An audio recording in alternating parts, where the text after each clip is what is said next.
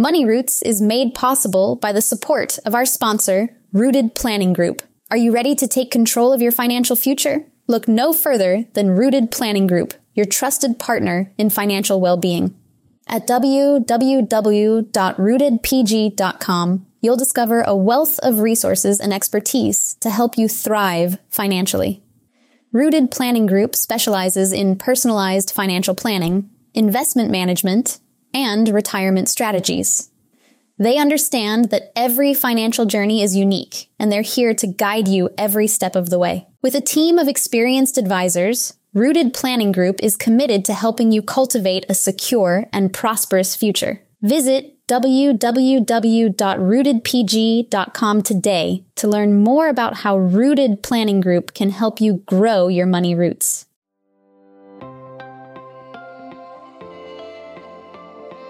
Welcome to this edition of Wine and Dime with Amy Irvine. Every week, it's my goal to share a topic that takes you on a journey through the life and development of what I like to call the financial vineyard. We take you from the roots of the topic to the journey of their vines and the influences of the air that have helped craft their delicious lives.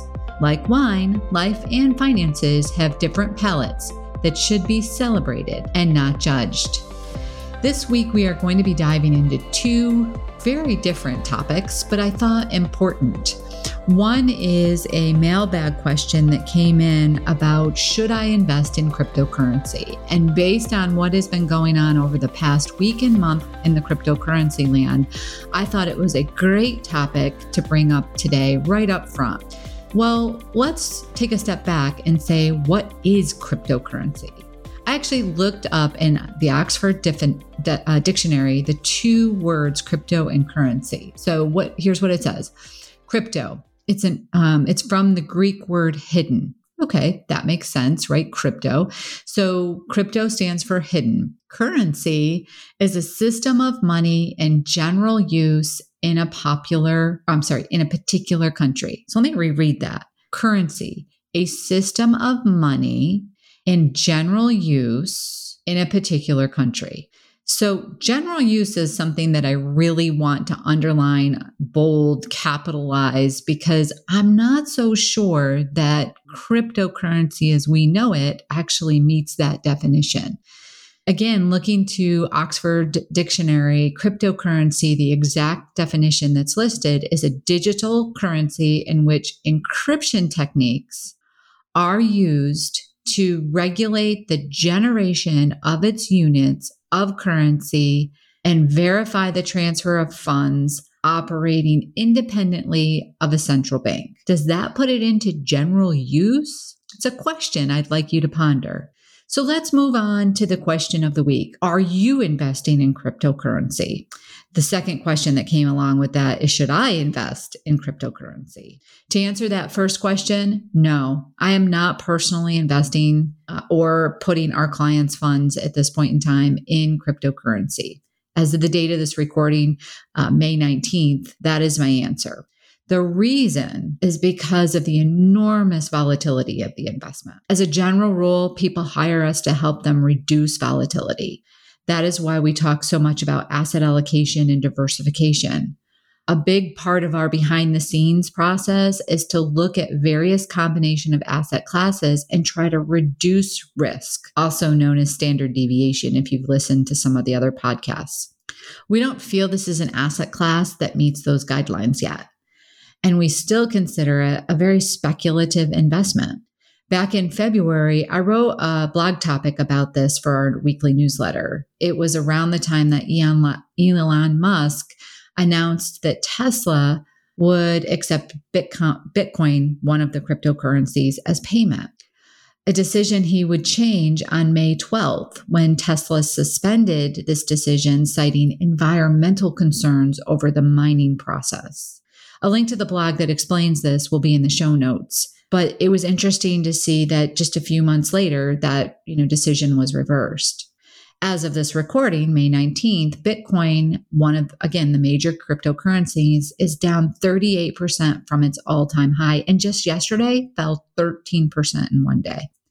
On that same day, May 18th, according to CNBC, 3 Chinese banks came out and said that the payment industry bodies issued a statement warning financial institutions not to conduct virtual currency related businesses. That's a pretty darn big deal considering China is the world's largest economy, followed by the US and then the European Union. The bottom line is no one knows what any cryptocurrency should actually be worth, which is why I have a hard time saying that it's currency, part of the name, because what's the actual value and is it in general use? What can you buy with cryptocurrency? Who accepts cryptocurrency?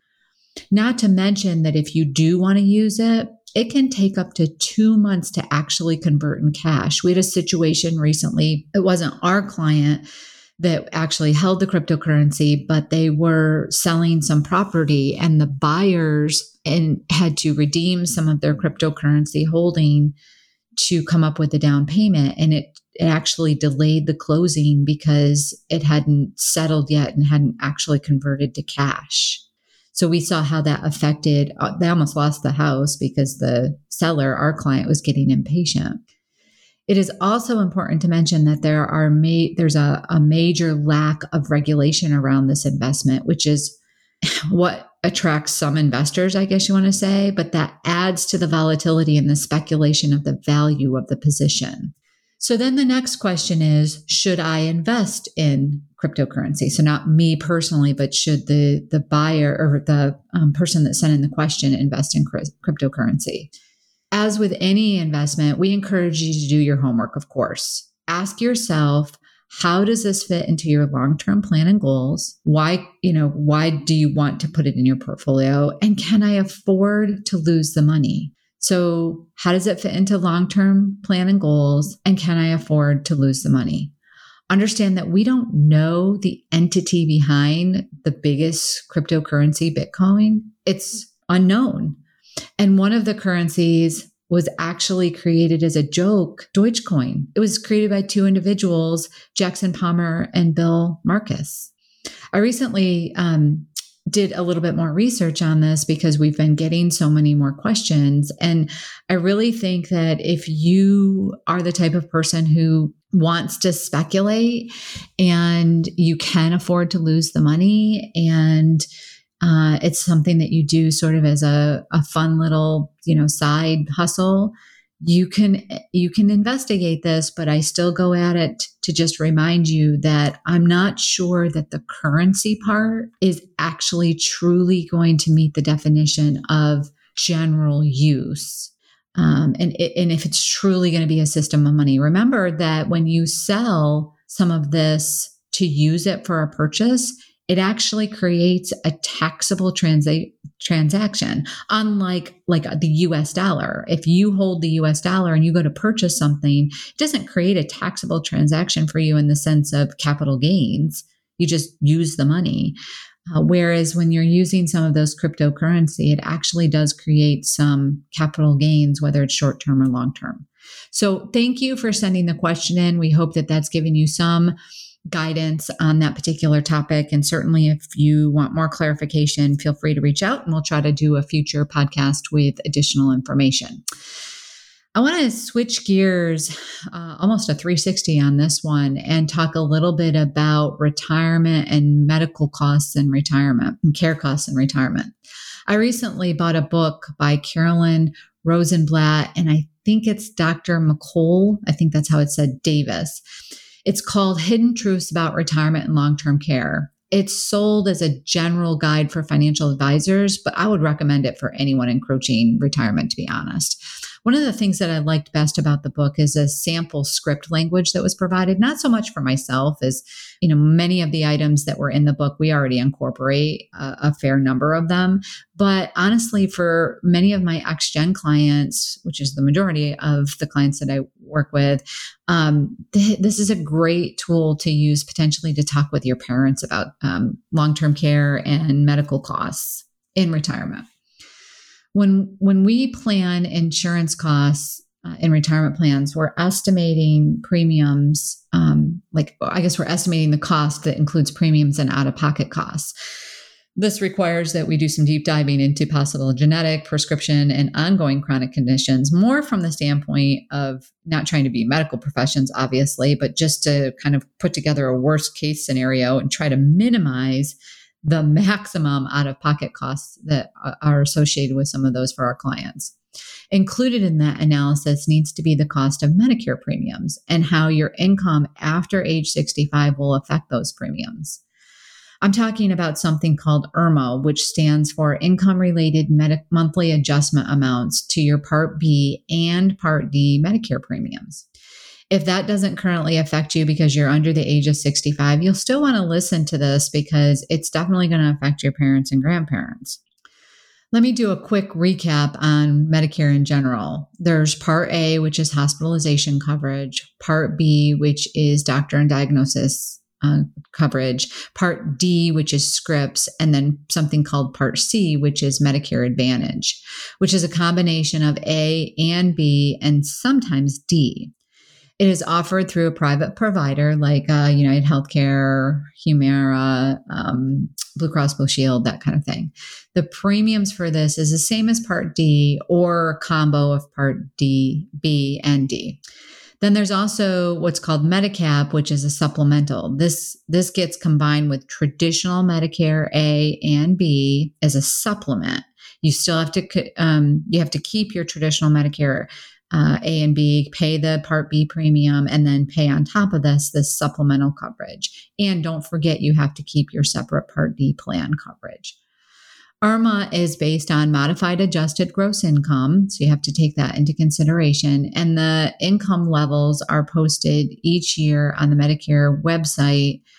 And for 2021, they start at $88,000 for single and married filing separately, and then $176,000 for married filing jointly. So if you're under those income levels, your premium for 2021 is $148.50.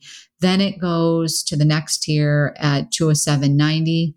The next tier is $297. The third tier is $386.10. The fourth tier is $475, and the fifth tier is $504. Now that's the Part B premiums and the IRMAA that goes along with it.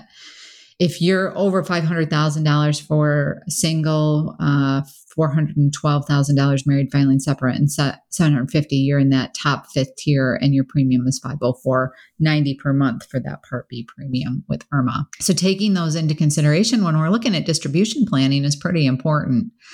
Another big cost we consider when we're doing retirement planning care costs is long-term care and just general care. Long-term care is part of it, but general care costs also need to be considered in my opinion, care costs kind of come in three stages. First, there's a maintenance care cost. Then there would be a moderate assistance care cost. So you're having somebody come in and help on a moderate level. Then there's full onset long-term care costs. And we ask clients how they envision this transition. Do they want to stay in their current home? And what things do we need to be doing to transition the home to allow for that? Do they want to transition to a continuing care facility? Do they want to shift as they need to? Are they committed to that? Sometimes people say, I think I'll move into a 55 plus or an active lifestyle that transitions as care is needed. But that the definition of when is it needed can sometimes be very different in everybody's head. So we try to sort of nail that down as to what point in time would transitions happen. Do they have and or want family members to assist with their care? What are the costs associated with that? Because if a family member has to take time off from work, that affects their income as well. This is one of the most significant costs in retirement planning. We talk to folks about transitioning the risk, planning for self-funding, or a combination of that. And every client, of course, is very different. Some will select traditional long-term care plans, and that they could have return of premium options on there, or they might not. Where some go with a life insurance policy that have long-term care riders and, feel better about that because if they don't use it for long-term care, then the beneficiary gets it. And some say, you know what, I'm going to put a chunk of money aside and try to plan for myself, pay for my own long-term care without any transference of risk. There's so many options out there to consider. And just like any investment of your resources, it's best to take the time to explore those choices and really decide what is best for you and your family. And one of the reasons why we wanted to bring this up this particular month is because as we're talking about insurance and protection needs, this is a big one in anybody's financial plan, especially as they get closer to retirement and as we age. We hope you've enjoyed this podcast and some of the information that came out of it. If you would like to be a guest on the show or you have a particular topic that you'd like us to dig into a little bit more, please feel free to reach out to us. We'll have some contact information in the show notes. Please feel free to share this podcast if you found the information helpful. And don't forget to hop on over and rate us in iTunes. The more people that rate us, the more people notice that we're out there providing this information. We hope you have a wonderful week. And I forgot at the very opening of the show to mention that Brent and I are going to map out a list of wineries that we're going to explore this summer, and we'll be sharing with you some new ones that we come across. So stay tuned for the wine side of Wine and Dime as we explore some new and old, new and favorites wineries in the Finger Lakes area for the summer. Again, we hope you have a great week, and thank you so much for listening. And that will about do it for today's episode of Wine and Dime. You can contact Amy through the website www.rootedpg.com or amy@rootedpg.com. You can also follow us on Facebook and Instagram at RootedPG for the latest news. And if you have any questions, comments, or topics you would like to hear about, feel free to let us know. And don't forget to rate and subscribe the show wherever you get your podcasts. And again, thank you for listening, and be sure to tune in next time.